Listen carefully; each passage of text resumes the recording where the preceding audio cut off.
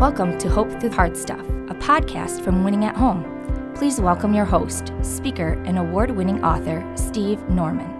Welcome back to Hope Through Hard Stuff. It is my immense joy to welcome as my conversation partner today, Ken Davis. Ken is a preacher. He is a comic. He is a world-class communicator. He's an author. He is a father, a grandfather, an amazing husband, and has been a great friend and mentor to me over the years. Ken, thank you so much for giving us your time and your expertise today. Thank you, my friend. You really need to talk to my wife about that amazing husband part, but everything else is pretty good. We'll have her out at a follow-up episode. I first heard Ken speak when I was 18 years old. It was the fall of my freshman year at Taylor University. I can point to the exact seat that I was sitting in Rediger Chapel in Upland, Indiana, when Ken, you talked about how when you know that you're loved, you can live your life with nothing to lose, nothing to prove, and nothing to hide. I have carried that with me since then. I've been going to church ever since I was 0, have heard thousands of sermons. There are probably 5 that I could recall in their entirety. That's one of them. So first off, just thank you for utilizing your gifts in such a way that met me at a point in my life where I desperately needed to hear those words. Thank you. Yeah, that you're very kind. I was grateful to be at Taylor. I worked with Youth for Christ for many years, and Jay Kessler, was he there when I was there? He was, yeah. He was the president at the time, and it was great to see him again too. So Ken, talk a little bit about your journey. How did you find your way into speaking and communicating as your gift and your craft? I got into trouble. It's very serious. First of all, let me just start back a little further. I have never had any athletic ability.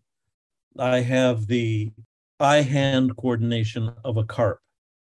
Are you familiar with what a carp is? It's a fish, right? Yeah, but it's not a regular fish. It has lips. It has nasty Hollywood selfie lips. And it can't throw a football. It can't make a touchdown. It can't do anything.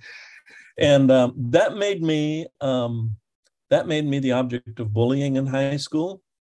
I went to a very small school. Every young man in my class played in one of the sports. I had curvature of the bone in both of my arms. I couldn't straighten either arm all the way. I couldn't catch a football. I just was not athletic at all. And I found that if I could make people laugh, they would not hit me. And that became kind of a primary thing. And I also developed this idea that if I could make people laugh, that would give me worth that I just didn't have because I couldn't play any of the sports. So we were in English class. We were studying Shakespeare, and Shakespeare talks about a spot on his toga, a spot of blood, and he uses a mild curse word to describe that spot. And I raised my hand and suggested a couple of other very inappropriate adjectives to describe the spot of blood on his toga. This English teacher had never been anything but kind to me. And I did this to make my classmates laugh. And, that would develop what I thought was value. My teacher made me stay after class. Francis Peterson, an angel, made me stay after class. When you stayed after class, you missed your bus. This may seem long, but it's important. You missed your bus, and they called your parents to come and get you so they could discuss what had happened and talk to you about what was going to be the consequences. When you finished correcting papers, she capped her pen. I can still see her long, slender fingers. She was probably 65 at the time, 70. And she had these spots on her hand with long, slender fingers. And she looked at me and she said, Kenneth Alpheus Davis. That's my full name. And that's never said the full name, except when disaster follows. Punishment is going to come, some kind of retribution. She said, look at me. She said, son, God has given you a gift. 7 words. She said, now you're using it to destroy my class. and that's going to change. You're going to go out for speech. In fact, you're going to go out for humorous interpretation since you think you're funny. And I stood up, being the smart mouth kid that I was, and I said, I will not go out for speech. All my friends, I get beat up all the time. My friends are walking around with letter jackets that have macho symbols, hockey sticks, footballs. I will not walk around with a set of lips hanging off of my jacket. That'll just get me beat up more. And she said, sit down. Either you will go out for speech. You will go out for speech, she said, because the consequences are unthinkable if you don't. And so I went out for speech. By the way, my parents came, and the teacher said to my parents, think of this moment. She said to them, your son Ken is amazingly gifted, and I've asked him to go out for speech, and I'm hoping that you will support him. There was nothing said about what deserved the consequences. Wow. I threw dirt at her, and she picked it up and sifted through it and came up with a nugget of gold and held that up for my parents. I won almost every contest I entered, and it started me on this road. And I'll just make this very brief. On that road, instead of, it still was my worth. My worth was making people laugh. That made me feel good. I was working comedy clubs across the country. And then I realized one day that I want to affect people's lives. I'm 75 years old today. And the most important thing to me isn't filling a 2,000 or even I've spoken to 22,000 people at one time. What's important is the letter I get from a teenager who said, I came tonight planning how and when I would take my life. And I started laughing, and I realized God still loves me. I get those all the time, sometimes from way back when I was a mess myself. And so that's what started it all. And I've been doing it for 50 years. Ken, when was it, or maybe there wasn't a point, maybe this is a journey, because I think one of the lessons you've helped me navigate as a communicator is that temptation to find your identity in the praise or in the applause or in the captivation is ongoing. How have you managed that temptation as a communicator? Well, I imagine it's still there a little bit. It's not as prevalent as it was at one time, partly because the thrill from all of that fades away. I believe it was Freddie Prinze Jr. who, at the peak of his career, made this statement to someone, I can't hear them laughing anymore. And he took his own life. If I might try to interpret what he was saying, it was, their laughter no longer brings me the joy and fulfillment it once did. And if you're a comedian, where do you go from there? This is so true of people that have reached the top of their career in Hollywood or whatever, and take their own lives or end up just drowning themselves in drugs or whatever it might be. I stepped out of a comedy club one night. I had just received a standing ovation. It was so funny because the owner of the club stood up and he said, never had a standing ovation in here. People don't do standing ovations in comedy clubs. And he said he didn't even use any foul language. And then he used a bunch of foul language himself to tell me how great that was. But I walked out of there, and one of the waitresses that had been serving people that night was sitting on the steps. She'd been stiff that night. Nobody gave her enough tips to get home. And so I gave her the money to catch a cab home. And on the way home myself, I decided this isn't what it's about.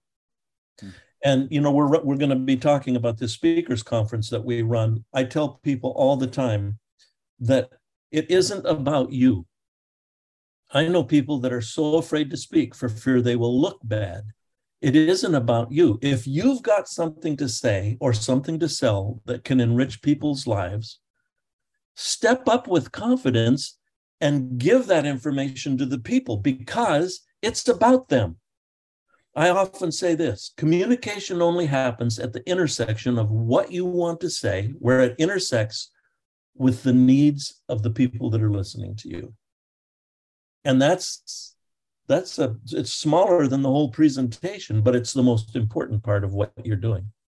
So that's what brings me joy today. Those little letters, those emails that I get from people, just unbelievable.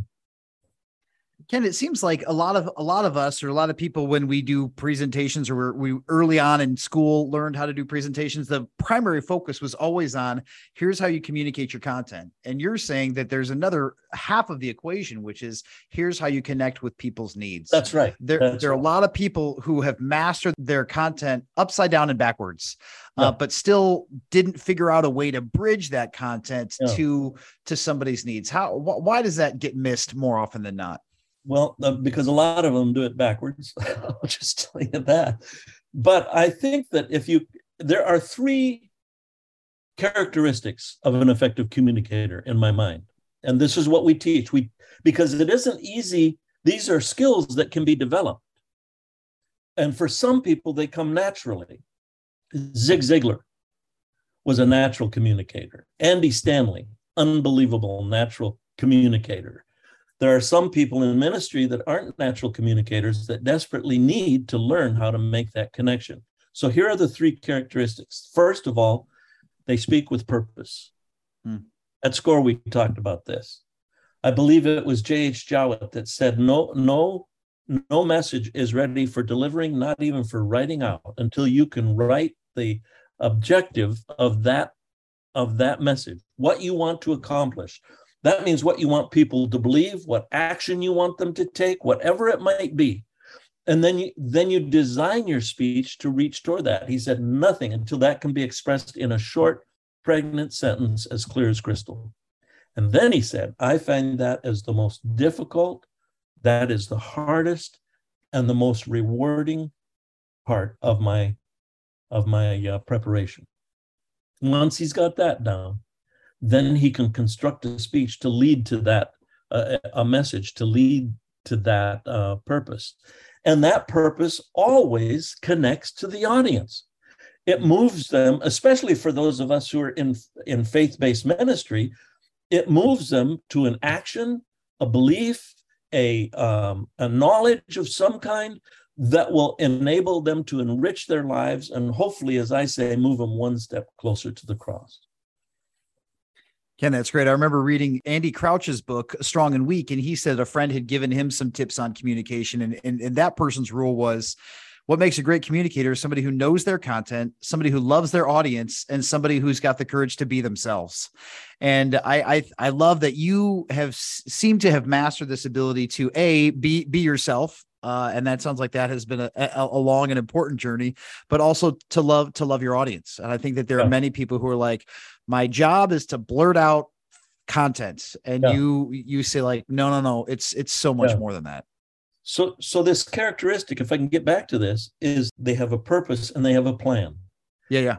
They design their message to accomplish the purpose. And as you know, that's what SCORE teaches people how to do this without hesitation. You can step up with confidence knowing that it's done. And then finally, and this has to do with your personality and being yourself, is you deliver with believable passion. Yeah. So purpose, a plan to reach that purpose, and the kind of believable delivery that makes people believe that you believe what you want them to believe. That's so good, Ken. I was part of a research project that Preaching Today has commissioned. And one of the questions that they were asking is, as culture changes and as people's attention spans seemingly shrink, should the duration of preaching change? And I hear you saying, if somebody has purpose and they have a plan and they have passion, they can preach for 42 minutes and not put you to sleep. Or they could preach for 16 minutes and have none of those and have you be done 30 seconds after they open their mouth. That's true. Although I really do believe that 45 minutes tests, especially when there's been another 45 minutes of worship music, tests the ability, at least for people my age, to stay in there. That's very rarely will you have someone, well, first of all, a person wouldn't say this to the pastor. But if they could, rarely would they come up and say, oh, I wish you'd have gone another 20 minutes. Right. A lot of times it can be said in a shorter period of time. Right.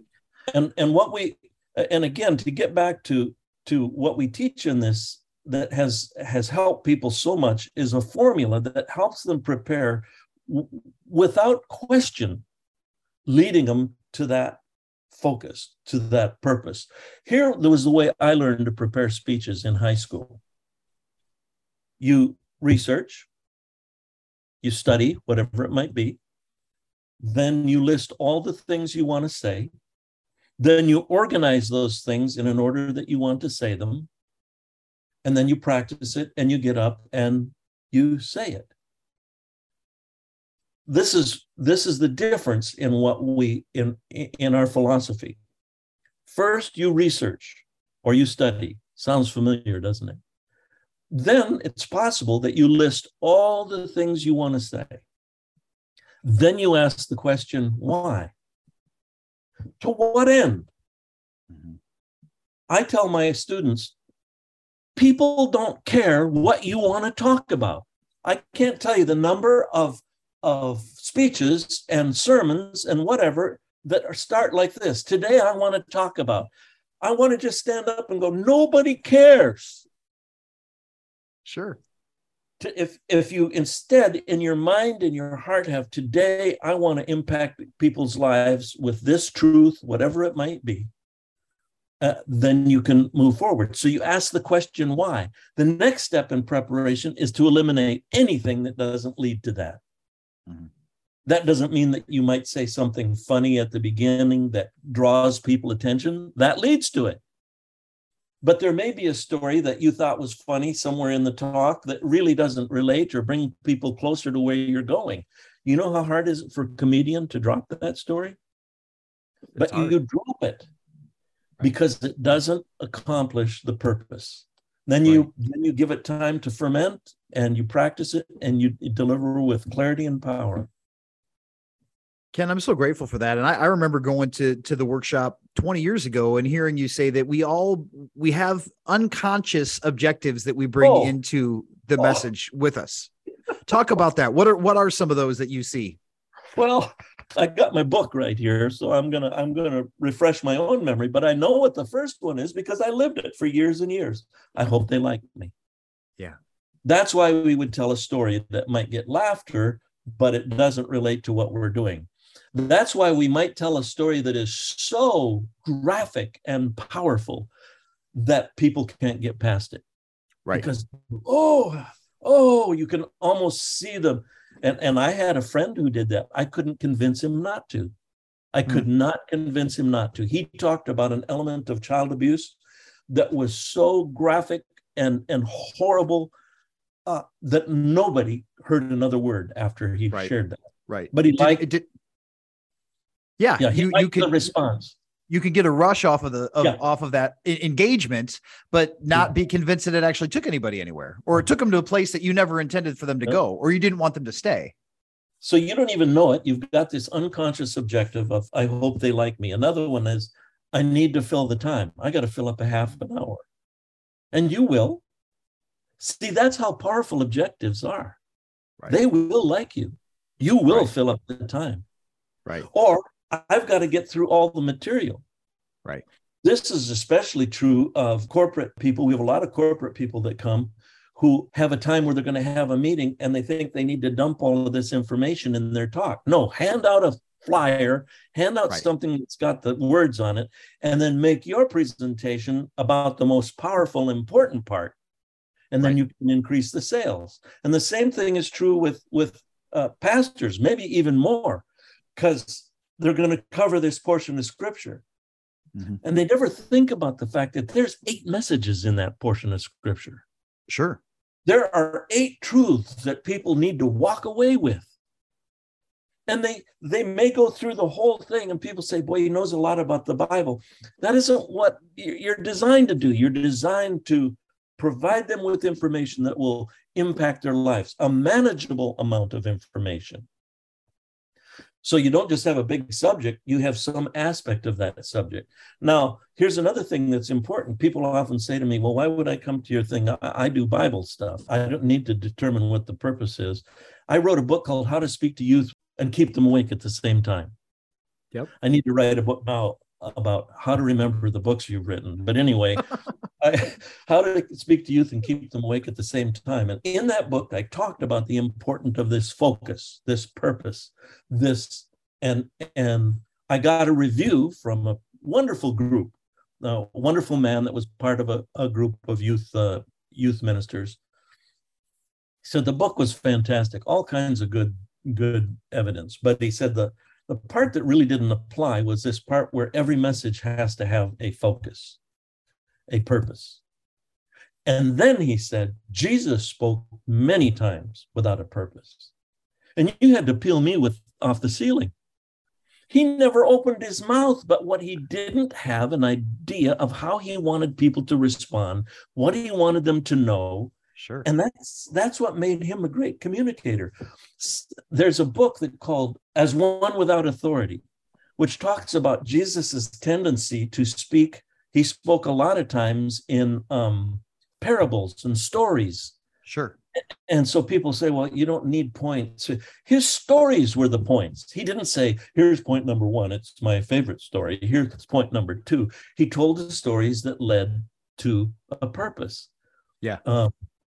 My friend Haddon Robinson talked about that kind of preaching. It's where sometimes even one single story leads to a point that you cannot ignore. Right. So we talk about all of those things leading to the purpose. Here's another one. I want to impress my audience. The worst speakers in the world to me are academics, because they spend a whole lot of time letting you know how much they know with words that you don't understand. And that's just, they want people to know that they're educated. And that comes partly because they're often communicating with their peers, and they want to impress their peers. And here's another one, another unconscious objective. I want to regurgitate my research. In other words, I spent 6 hours putting this message together. You're going to get all of it. Right. So those are some of the unconscious objectives that'll take over. And here's why objective and purpose is powerful. You will accomplish that objective. Yeah. It's unconscious. You may not get any message across, but you'll get people to like you. You'll fill the time. You'll get through the material. We do it. Sometimes people, again, react against this. I say, our lives, this is the way we were created. Yeah. I'm here today sitting in this chair because I had a purpose to meet with you and do a podcast. And everything I did up to this, except for forgetting the time of the first podcast, led to what we're doing now. Sure. It's the way we do life. It's the way you write books.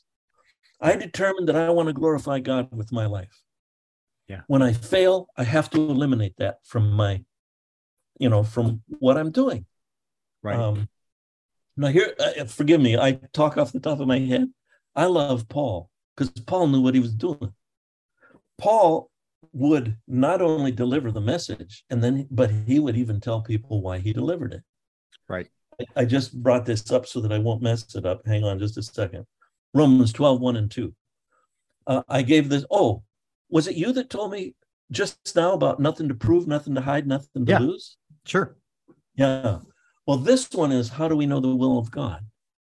Yeah. How can we know the will of God? And oftentimes we spend enormous amounts of time going, I choose door number one. Because God's giving us 3 doors. We want to make sure we don't get the skunk behind the bad door, and we're hoping we'll get the good door. But here's what Paul wrote about knowing the will of God. Therefore, I urge you, brothers and sisters, in view of God's mercy, to offer your bodies as a living sacrifice. When I see that, because of what I've learned, I realize Paul's just given me one of the points to a message. Okay, give God your body. I wrote it down. Next thing he says, holy and pleasing to God. This is your true and proper worship. Isn't that interesting that worship isn't the songs sung before the service? It's what you do with what you heard after the service. Do not conform to the patterns of this world. And I thought, well, what is that? Oh, wait, most of us allow the world to set what our will is. God wants us to give him our will. He wants to give him our purpose. He wants to have us totally committed to him. So I just wrote down, give God your will. And then he says, and be transformed by the renewing of your mind. I don't know about you. How many times has your mind tripped you up? Oh, sure. Genghis Khan conquered tons of territory with an army smaller than most of the places he conquered. They asked him, how do you do this? And with, I would imagine, a smirk, he said, we bribed the gatekeeper. Your mind is the gatekeeper to your soul, to your life. And if that goes bad, and I've experienced this, man, it can cause you to be defeated in every single way. So here we got, give God your will, give God your body, give God your mind. Why would you do that? Paul says, then you will be able to test and approve what God's will is, his good, pleasing, and perfect will. So it isn't about so much, should I go through this door or this door or this door? It's about giving everything you are to God. And then God says that the Spirit works in us both to will and to do of his good pleasure. But good. Only when we're committed like that. Yeah, that's phenomenal. Ken, talk a little bit about the workshop that's coming up and where people, whether they are business communicators, whether they're youth pastors, whether they're seasoned pastors, if they want to take their communication to the next level, you've got an opportunity for them to do that. Our attendance varies, but sometimes it's a major part of corporate people and some in the ministry, and sometimes it's half and half, and sometimes it's the other way around. But the principles work no matter what. We call it the SCORE Training Academy, SCORE Speaker Training Academy. And it's right here in Nashville. And people can go to scoretraining.com, and all of the information about it is there. There's different levels you can come in on. If you want to come in what we used to call audit, what we call this our bronze, the bronze level. Mm-hmm. You just listen. But you know, and I know that there's nothing more powerful than listening, then applying it, and then having some certified experts in communication give you positive feedback and help you eliminate the obstacles that might be there in your communication. And then you do it again another time. And by that time, we actually give away the videos of each speech, and people say, I can't believe what happened in those 2 days, in those 3 days. And you remember that. Sure. You remember people getting up and fumbling through their first talk. And then as they gained confidence in determining a purpose, a focus, and how to put that together and build rationale that lead to that focus, and how to find stories and resources that bring light and color to that truth, it just makes all the difference in the world. So it's scoretraining.com. And I'm going to do like the ads do. I'm going to tell you this one time. Oh, and by the way, there's 2 R's in SCORE. Don't mess yourself up. SCORE, SCORRE. And you know that's part of our training. It's a process. Yep. SCORRE training.com. And then we have the silver, which is our well-certified, unbelievable coaches, which will listen to your talk and give you feedback. And then I take a number of people in the gold, the gold thing, and I get to do them. I love it. I still love it. I used to get tired doing it because we did all of the details by ourselves. This just fires me up. I could run a marathon afterwards. I would die, but I would run it. Well, I want to thank you for all the work that you've done over the years to invest in it and make it great. I've been a participant in 3 different workshops that you've done, and you were gracious enough to coach me when I was working at a local church just a couple of years ago. And I love your perspective that it can be challenging, but it doesn't have to be intimidating.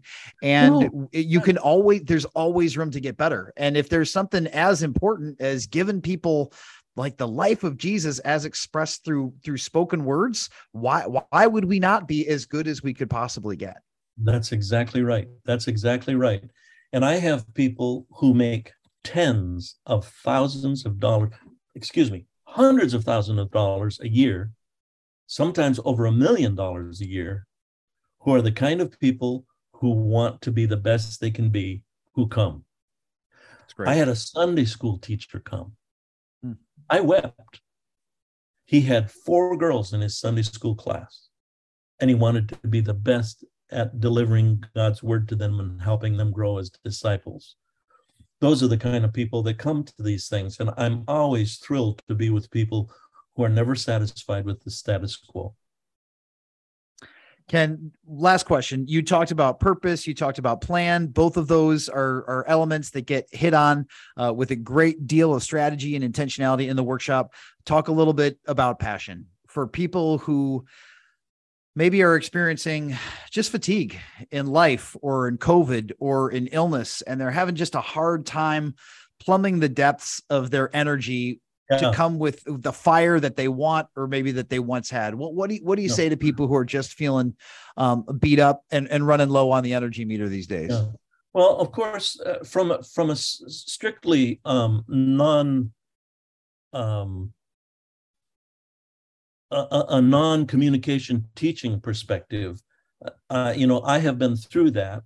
COVID destroyed me emotionally, and I had to lean heavily on the Lord. I just had to go to him because he's where that comes from. I think remembering that this is not only life-changing, it's eternal in nature, helps bring back the passion. But from a communication standpoint, it's always the stories that bring light to the truth. I don't know if you remember, we showed a picture of that building in Denver. It's a city and county building. It's a pretty building, but people just drive right past it. At Christmas time, they light it up with all kinds of colors.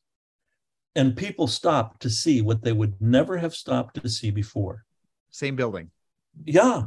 So I tell the story of my little, I wrote a book called Fully Alive, about the restoration of my health and my spiritual life and so on. And I tell the story about my little granddaughter being lost in the mountains of Colorado.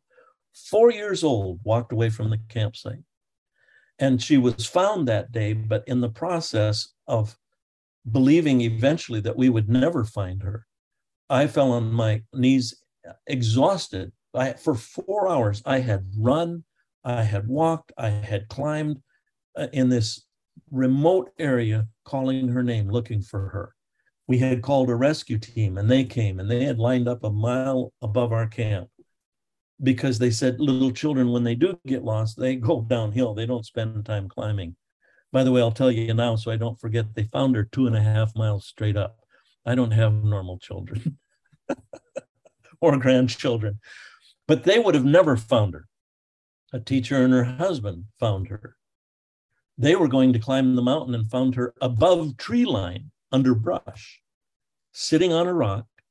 They thought it was a backpack. The teacher went over to her and said, are you okay? And my granddaughter said, I cannot speak with you. We had taught him not to talk to strangers. And this beautiful teacher, who was a believer, by the way, said, oh, you think I'm a stranger? I'm not a stranger. I'm a teacher. And my name is Molly, which just happened to be, and I'm doing the little quotes here, the name of my granddaughter's family's best friend. She said, are you okay? And Molly said she exploded into her arms, weeping. My grandpa is lost. And I say in the book, she was right, but I was about to be found. It was one of the major steps. They brought her back to me.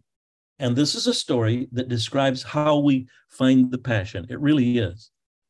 They brought her back to me after she had disobeyed, after she had been gone, after she had wandered away. And there's a picture of me holding her hands, and people say, what are you saying to her? And jokingly, I say, I'm telling her, you're a bad, nasty little girl. No way. How about, how many times have I told you? Do you know what I said to her? I choked out about 3 or 4 times. I love you. I love you. I love you. And in that moment, I'm telling you, as clearly as I've ever heard God's voice, I heard him say, and I love you, dude. And I wanted to say, but I've sort of been lost. I've gone on some bad trails. There's bears in the woods that I was in. But his response is, I love you. That story allows me to deliver with passion what would otherwise be 2 or 3 sentences. And so we open our eyes to the stories around us. And it changes the way people hear it. And it changes lives. Well, Ken, thank you so much for joining us for the conversation today. Thanks for the work that you're doing. What are the dates for the conference again for people who are still tuning in? The 23rd through the 25th of October. Come Perfect. In the night of the 23rd or the afternoon of the 23rd. We'll do 24th and 25th almost all day. You get to do 2 speeches and then you get to go home. Great. Well, Ken, thank you so much for giving time to us today. And I really hope that some people find their way to Nashville for the conference in October. It will be transformative for them and everybody that they use their gift to connect with over the course of a lifetime. Yep. Score with 2 L's, training.com. Sounds like a plan. All the information. I love you, man. Thank you so much. Thanks for listening to Hope Through the Hard Stuff. If you liked what you heard, please remember to subscribe to it, rate and review it, and then share it with others. Winning at Home offers hope through counseling and coaching, motivational speaking, community events, and other media resources. If you believe in what we do and want to support us in our mission, consider making a donation at winningathome.com.